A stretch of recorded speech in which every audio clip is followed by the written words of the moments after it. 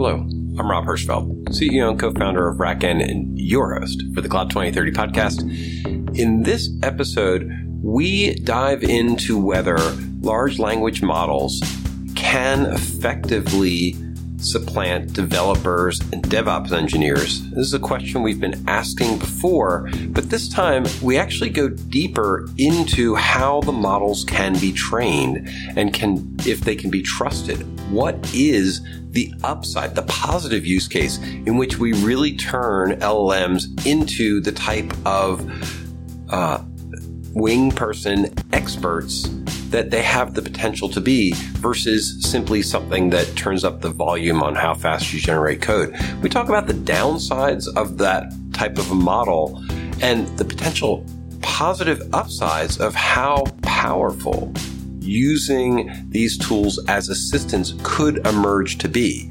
And could emerge is, I think, a key aspect here, where we're thinking about what is the potential to really transform and improve the outcome for work rather than just being a faster coder. So I know we will dive into all these questions, and I know you will enjoy it.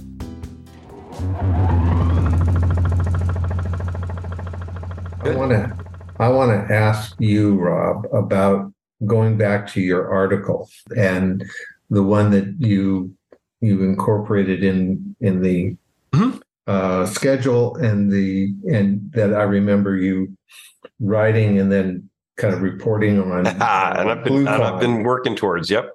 Yeah, the glucon stuff, and so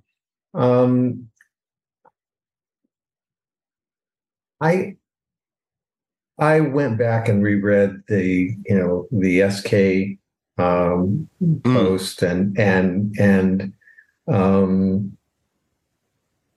Adrian's post, and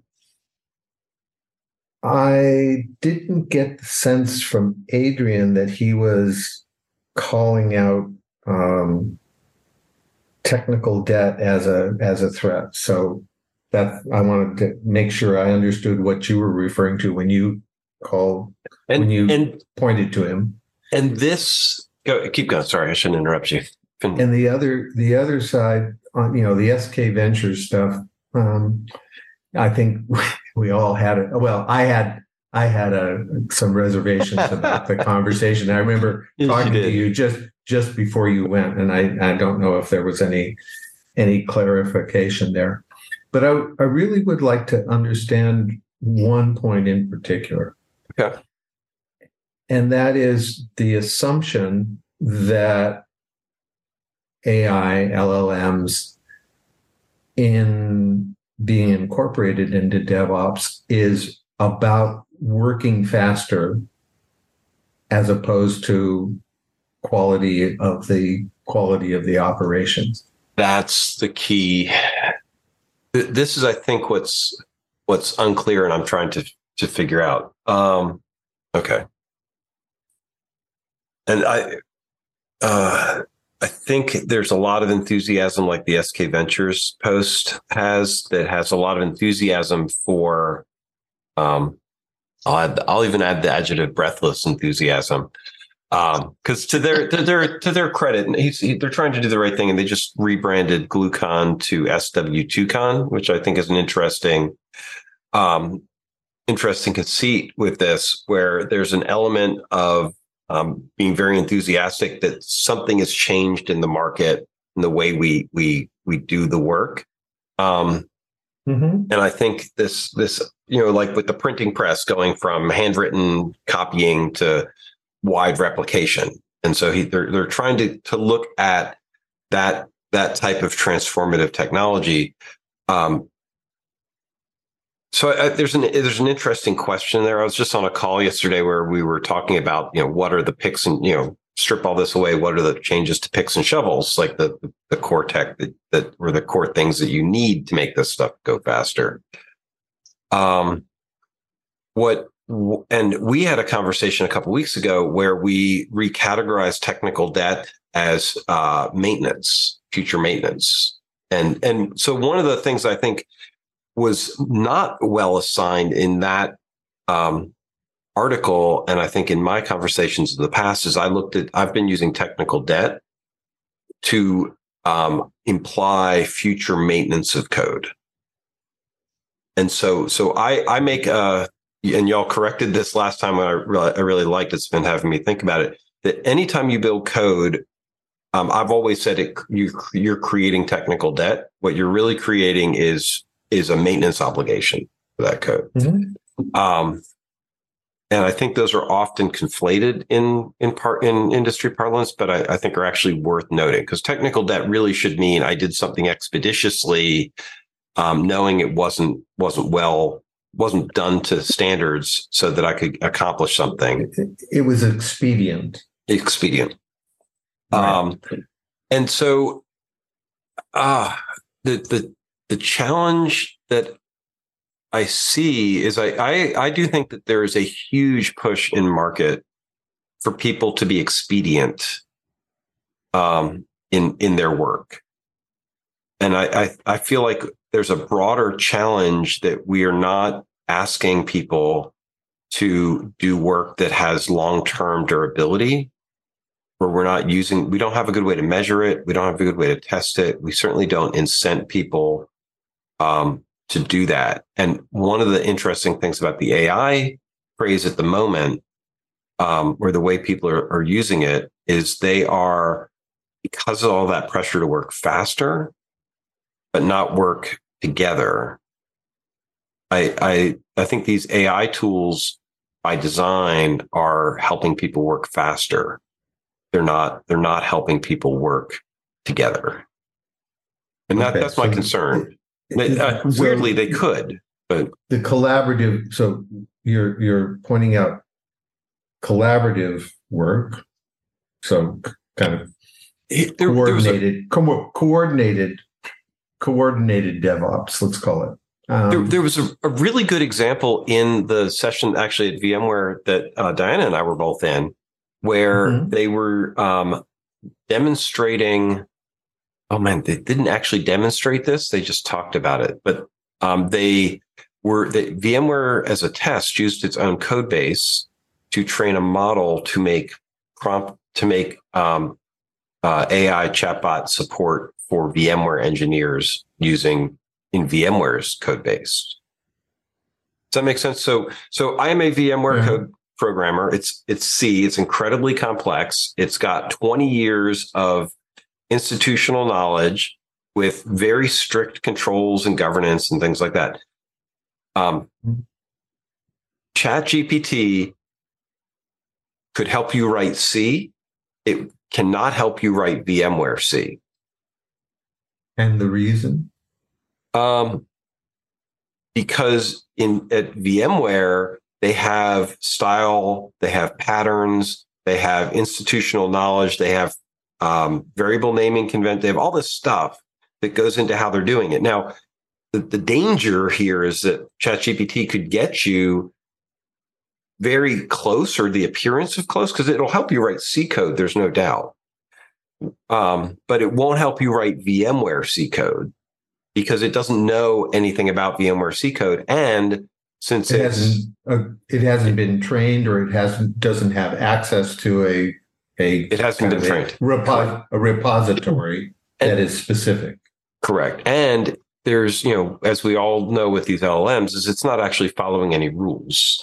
So it's not like it's ingesting VMware's rules for coding. It's just learning from the body of code that VMware has established. So what VMware did is they trained a model to include all their code base, and then they let their programmers use that prompting tool. It's like code. There's a word, code guardian or code. Like a code assist, co-pilot. It's a code pilot. Yeah, code pilot is the phrase people are using. And with what result? This is what's weird. Their test was on if people liked it or not and felt that it was helpful. It wasn't particularly quantitative. It was sort of qualitative. And a lot of the people liked it. Sounds like it's brand new, so there probably isn't any way to quantify its impact. And what I was sad they didn't have is more concrete examples on, here's they did have something where they showed this is the prompt that you would have gotten if you were just using ChatGPT on our library. If you asked for a library, they did. This was a concrete example. If you asked for the prompt to write a routine without using the VMware trained data, you got a reasonable answer, but it wasn't particularly VM flavored. If you made the same prompt from it after it had been trained with VMware's data, it actually used VMware's naming convention and parameters.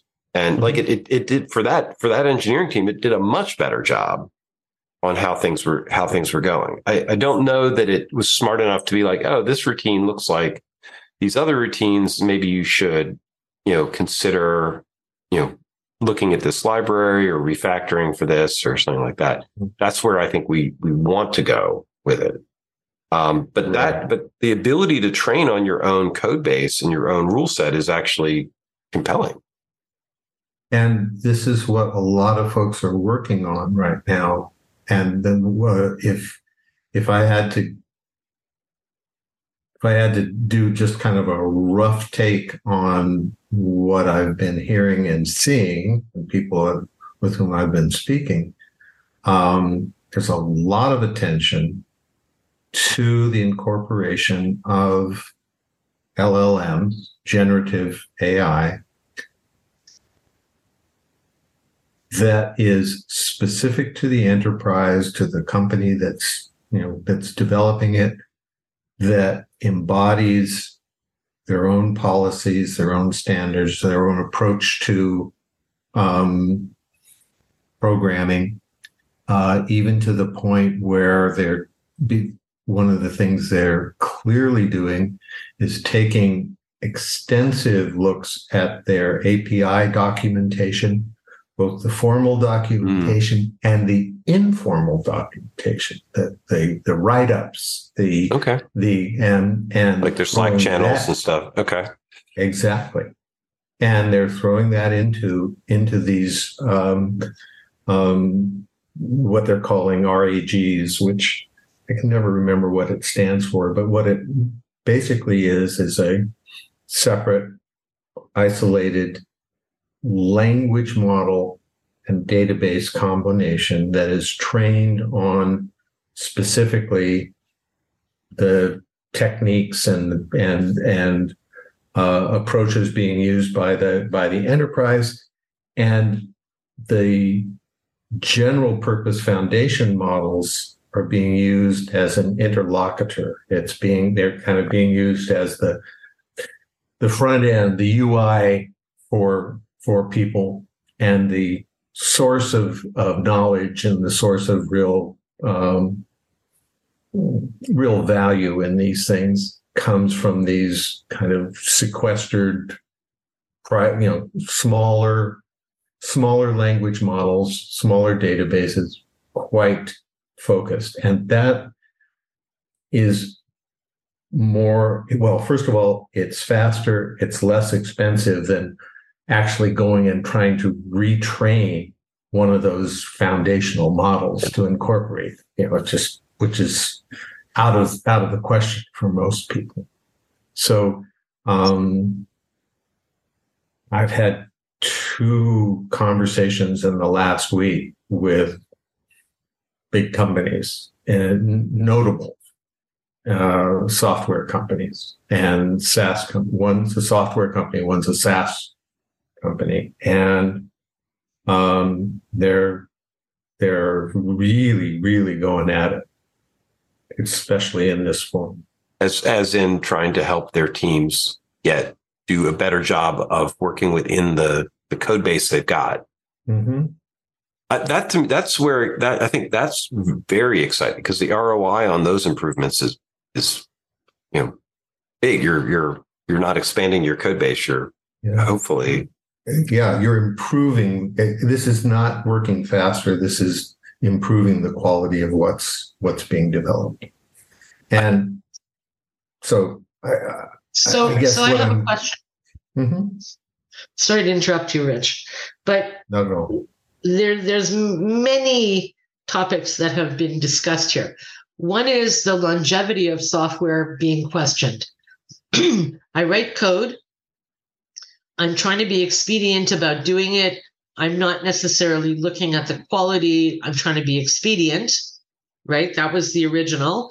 And the question of longevity and how long that piece of code is supposed to endure is not being measured in any way, right? Because it's part of a product. That's number one. Number two, on these iterations, small language model iterations that you're referring to now, if you get a piece of code from a software vendor, it's like a cake mix. How fast you beat it, exactly how much liquid you add to the milliliter, the calibration of your oven, all of that sort of stuff, none of it is standardized. So what you're talking about with VMware and using the small language model to improve the quality of the code really comes down to which engineer or which programmer wrote what line of code in collaboration or in a vacuum, and how was that actually implemented in the customer side, which could be chocolate, vanilla, strawberry, kumquat, you name the flavor, because all you got was a piece of software that's like a cake mix. In particular, companies like SAP are going to have huge issues by doing this, because suddenly, as their rewritten code gets pushed back on their customer, who has for 40 years bastardized their code at every implementation point, because no two companies are the same, no two visions of what the solution should be, absolutely supports the argument that you are creating technical debt every which way. That's 2 points. The third point is, in the process of doing this, how are they not breaking their own moat? Breaking their own moat? Oh, yes. Interesting. Who's the they here? Who's the they in this case? Pardon me? Who's the they? Are you saying like VMware? The ISV? Whether it's VMware or SAP, anybody, right? They're opening the door, because if you think about it, 6 months from now, you just rewrote code using a small language model to quote unquote improve its quality. You push that out as a patch or fix to a customer whose software system suddenly goes as a result, because that particular piece of code no longer functions in their environment the way they've either A, bastardized it, or B, originally got it and never updated it. And how is that different from when an engineer at VMware writes a piece of code without the benefit, but needs to do a patch and it gets delivered out to customer? Why is the quality different? Well, why is the idea that the VMware engineer, this is right now they're doing it mostly in blind or adding a whole bunch of time and tests and things like that over top. The idea that you might actually have a code assistant who's going to review it against the standards that they have in across their code base, and generate tests and generate and I guess my point here is seems great. I'm not following some parts of your argument there, Joanne. Well, my argument is, yes, I agree that you could be producing a certain amount of technical debt, but my bigger concern is in terms of the proprietary aspects of certain code cannot really be considered proprietary if you're using a Copilot to rewrite that code and change it in a way that then makes it non-functional for your customer base. Do you understand what I'm saying? Like, you're familiar with SAP. You know how particular each install is different. You Right. know that over periods of time, every one of them is customized to the point of just Right. craziness. Right. So, but that's not necessarily creating business advantage here. That's the point, right? I guess I'm trying to understand if what an SAP engineer writes and designs and gets incorporated into the next distribution is meets the appropriate internal standards. It's maintainable. It's tested, probably with some. Hopefully, it's actually undergone more test and more rigorous, or at least important and relevant testing before getting pushed out. Because the premise here is this patch is critical. This customer or these customers are very important. Get this puppy out there, fix the problem. If that solution is in fact better in the sense that it doesn't break something else, it creates a piece of software underpinning that actually remains in place and unaltered for a longer period of time than a quick patch. Why is this breaking the moat? I didn't get that. Okay. So when I say breaking the moat, what I'm referring to is you now went and created something that you're pushing out that is no longer usable, let's say, for certain customers. It may be perfectly designed for, the top 1% of your customers, but the second percentage no longer functions for that group. But why now they come back to you and they say, this is unusable. This renders our systems unusable. But why are you assuming that when they use the AI, it is going to be so specific and so, targeted towards one customer or a small group of customers, if in fact the principles that are being adopted here are don't break the systems for the great majority of our customers, fix it such that it's fixed for, whoever's, the loudest, squeakiest wheel, but do so in such a way that you do not have that kind of repercussion. There was an assumption in there that I didn't quite follow. And it's not that. Okay. Okay. Perhaps I misspoke, but really what I'm trying to get to is there's patch and fix or new feature function based on a customer demand. And then there's using an LLM or a small language model to go back through your code to quote unquote improve its quality based on some set of values, right? You're doing it for a reason.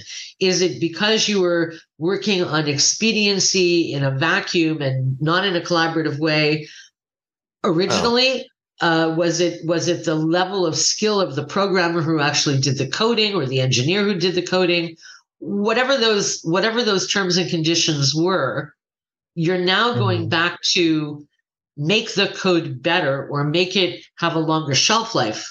But in the process of doing that, when you push it out, you realize that this is not a fix or an update. This is more like a re-architecture of the code. It's like when they went from on-premise to cloud and nobody could do it, right? Still, a majority of SAP customers can't move their stuff to the cloud, period, full stop. Really? This I see as being an add-on to that. I still don't see, right?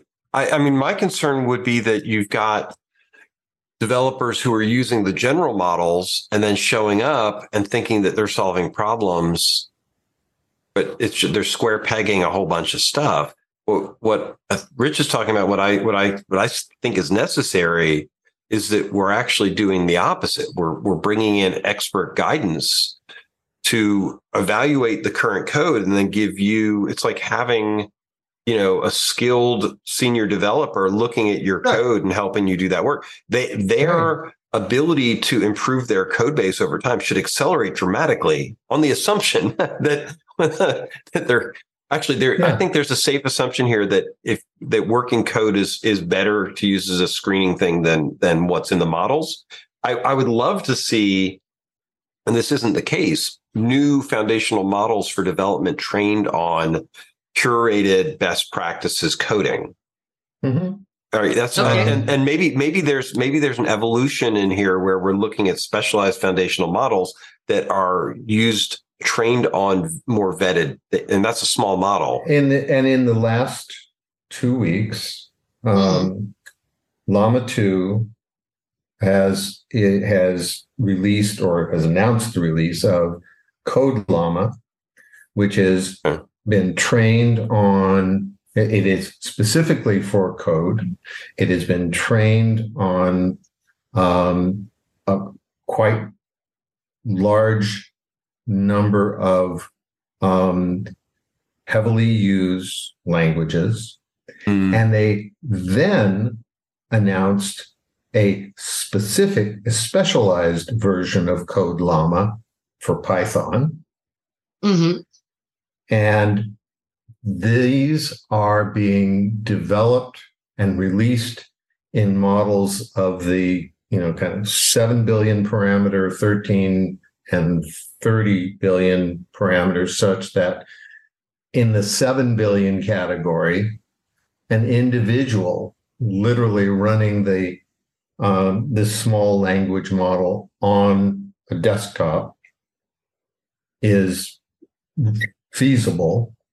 And they are coding assistant in the way that Rob has just described. That is, this is an experienced architect and developer assisting the programmer in the construction of whatever their objective is in writing it. And that strikes me as kind of the right way to think about it and the right way to go about it. And yeah, it will probably take some of these companies much longer than a month or 2 months to gen these things up.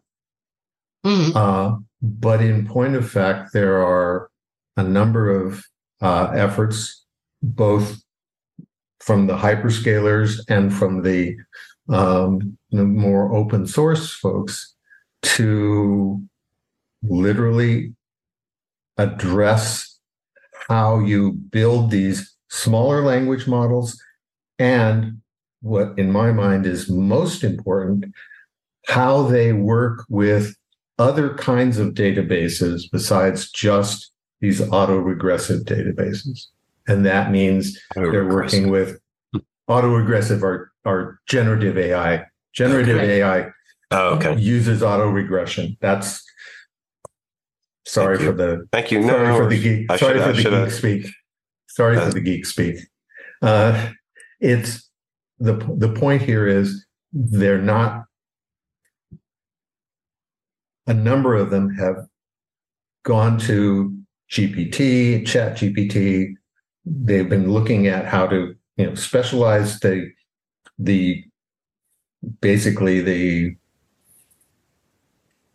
how to incorporate their own specialized versions and their own rules and regs for putting software in place, and they're finding it's still not sufficiently valuable, which is why they're also investigating, and there's some interesting work going on in how you make one of these small language models work with graph databases, with some other kinds of databases, and with some really interesting and really very encouraging result. So I guess yeah. So then I mean, it's a very valid set of points. I guess I'm looking at it from the point of view of, I read something and I'm trying to put my brain on the finger of it to say, this is what I was reading and this is why it became of concern. Mm-hmm. Because, yes, I do remember what it was. It was in a Substack. It was talking about, the article was written by a coder and talking about the idea that if a co-pilot went back and looked at his code with 5 years experience versus 10 years experience, how many sort of quality issues would arise, and how the coding itself, his own coding, had evolved to be less messy, more articulate, smoother, all of those kinds of words wrapped around it. So when we're talking about this, I sit and I hear what you're saying, and I say to myself, but it's going to end up being multi-flavors of the same thing based on the evolution, if you will, of the code base. And how are you going to, what's the advantage of doing this other than you have a quality issue or you haven't measured the quality of your code or the longevity of it? How are you now going to use a small language model to do that, or to write code faster? To write code faster, I completely agree with, as long as the models are not hallucinating. But on the other side of it, what is it really like? Is it raising more issues than it's satisfying? I guess is the right word. Rich, you're telling me that it's not raising those kinds of issues. I'm just saying, or rather, it may not be. Quite frankly, I don't think anybody's been doing this long enough to know what issues it's raising, what long-term issues. But what they are incorporating is review, and what they are incorporating is separate, independently developed AIs that are literally doing QA and longitudinal analysis of what's getting generated, looking at trouble tickets generated when this is being done with SaaS in particular, services in kind of ITSM and ITOM services, that are cloud-based. And that is the whole purpose, to actually look at the various means by which you establish what is better. And it's not just the speed, it's, for some value of quality, does it fix the problem? Does the problem recur elsewhere? Does it cause, a network effect of problems? All of those things are going into the analysis. And I think that that's a rational and a reasonable way to take any new technology and apply it to something like DevOps. And so I guess my question here is the question one of people are just ascribing far too much to the tools, to the LLMs, and rushing willy-nilly into throwing them at the development process and at the DevOps processes, and just being kind of silly or naive in their belief in these things? Or are we also now looking at people who are taking what I would consider a much more rational and a long-term view of this, and imposing on its use same thing you would do with any new technique, new individual, new team, new approach to programming, a new programming language. You put it into practice, you sequester it, you watch it carefully, and you look at the impact. I grant you that, the notion here, this will get into our, the death of expertise issue, and that is suddenly everybody is an expert VMware programmer, right? That's a very way to, yes, that's right. Is everybody now an expert? Mm-hmm. No, they are definitely not. But if I can improve across the board, anybody who aspires to be a VMware developer has gone through at least some basis on which to, understand how to build this code, how to build these ops. Yeah, that's where sign me up. Get very, very interesting from that perspective. This is the I think, and it's funny in some ways. The infrastructure side is even worse because infrastructure is not just the code in front of you. You actually have to understand the target.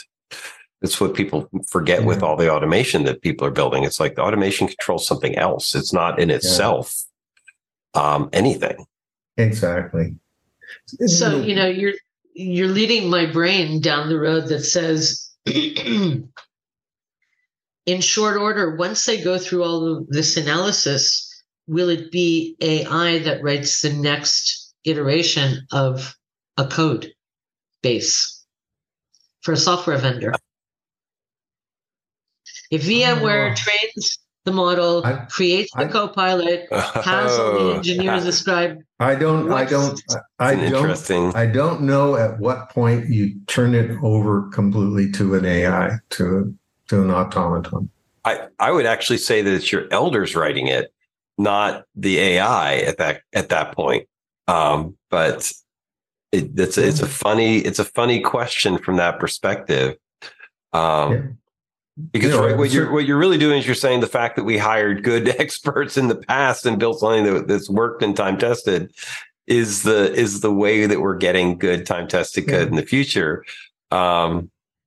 Just like a lot of the other challenges we're going to have with AI from that perspective.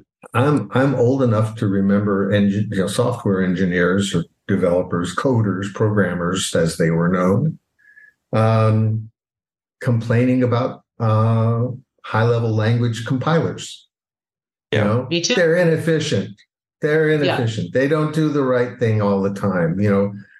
Let me get at those tight loops here. Let me get rid of the if statements. Let me tweak this puppy. I don't know. I understand the concern, but I think there is, like almost anything else, if you find something that is that good at improving the quality of a larger number of professionals to do their job, then I'm all for it. But there's a rational, and there is a way of taking any tools, any of these things, and adopting them and adapting them in a rational fashion.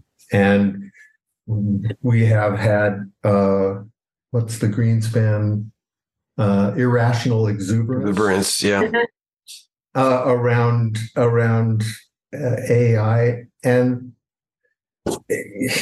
I go on and have played with and seen some of the stuff that shows up on YouTube's, for example, and they're toys. They don't work. They barely work, and they break. I mean, it's like, no, I'm sorry, I'm not entrusting my systems to these things, not the way these guys are cranking it out. So no, but I mean, Diana, you wanted to say something, so I'm not going to take more than 2 seconds to finish off of Rich, which is think about the fact that you're not only training the AI to make the code better, but you're teaching it all of the code base that existed to begin with. Therefore, that institutional knowledge and expertise is now contained within a tool that thinks differently than the original elder that wrote it, but may have an expedience goal or agenda, may have a collaborative goal or agenda, any kind of, verbiage you want to put around that. Why wouldn't you trust it? I would expect, and this is what my hope would be, the AI would come back and say, hey, there's code in this other place of the code base that could be adapted to use what you want. And you could actually go and improve, pay down technique. There's amazing things that we can do if we're using these systems to analyze the code that we're doing, that we have, right? It has to have the knowledge of what you're doing, the context of what you're doing. And that to me is where the original, and I'm still doing talks about this and trying to help people see how careful they have to be. If you're using these generic models that don't have the expertise and knowledge in your system, they're going to pull you down practices that are not, considered for your environment. They're going to do actually exactly what I would, wait, I'm going to see if I can term something. It's an AI seagull. From this perspective, right? If you're asking these tools to work without knowledge of what your environment is, it's an AI seagull, right? Diana, if did the analogy, because you didn't.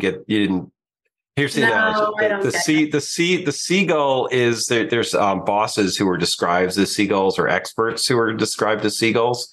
They fly in, they look around, they poop on everything, and then leave. Oh, so that's you're running the risk of it being an AI seagull. Where do you, as we kind of come close to the end here? Yeah. Given the amount of time you spent thinking about it, speaking about it, so forth, where do you come down on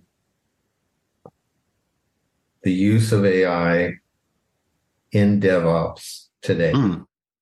I think it's incredibly risky today, because the infrastructure behind it has no context to make judgments about what's really going on. And I don't think, and I'm actually, in a couple of weeks, I'm going to be doing training to help people think about this better. People have to be taught to prompt to give people enough context about what you're building to do a good job doing that building. It's funny, what we're really talking about is using the same models, but having them be prompted and trained on a more tightly defined thing. And so, and assessed on the output too. And so I am incredibly optimistic that these tools can be used to really highlight ways in which people can collaborate better, extend and use the code they have better, work within the practices that they have. I'm incredibly optimistic, because I think our biggest problem when we look at use of our system, which is focused on integration, is they don't see things that are the tools already available. And what happens in DevOps is we have a tendency to not look for the right tool for the job, but to keep fashioning them out of bubble gum and duct tape. And so what our biggest challenge is not whether the system can do the things that our customers need them to do. It's actually, can we help them find the ways it already does it and teach them to use the current, rather than build a new Ansible script or a Bash script or a new Terraform plan that does something we already do, or that, we already got 85% of the way there. And if they invested their time, they would have a reusable tool for the next time. And it'd be like training. I love the analogies to the trades. Be like training somebody to be an electrician who was like, I don't want to use the standard wiring, and I'm gonna braid my own wire, and who cares about the color coding conventions that you have, and I'm just gonna do it because they can't be bothered to learn how things are done. And even if they follow the color coding and so forth, the idea of inventing or creating a new piece of code when in fact there probably is something that's already in existence or functionality in the base functionality that can be utilized to solve the problem. Expediency says it's just like going and searching for stuff in a data lake. That's a good. It takes me too long to find the stuff I need. I'll just generate it. And the problem with the history and the training libraries we have is we have so few standards on the DevOps automation side. Coding's actually much higher repetitiveness. In the DevOps training stuff, people solve the same problems so many different ways it's very hard to know what you should do. And we are out of time. I need to jump. Part of our benefit is just coming in with a way to be more opinionated. It's not even having opinions. It's just like, hey, we're going to help you enforce opinions. It helps to have some to start. But anyway, I do have to run. I will see you all next week. Thank you. Bye. Bye.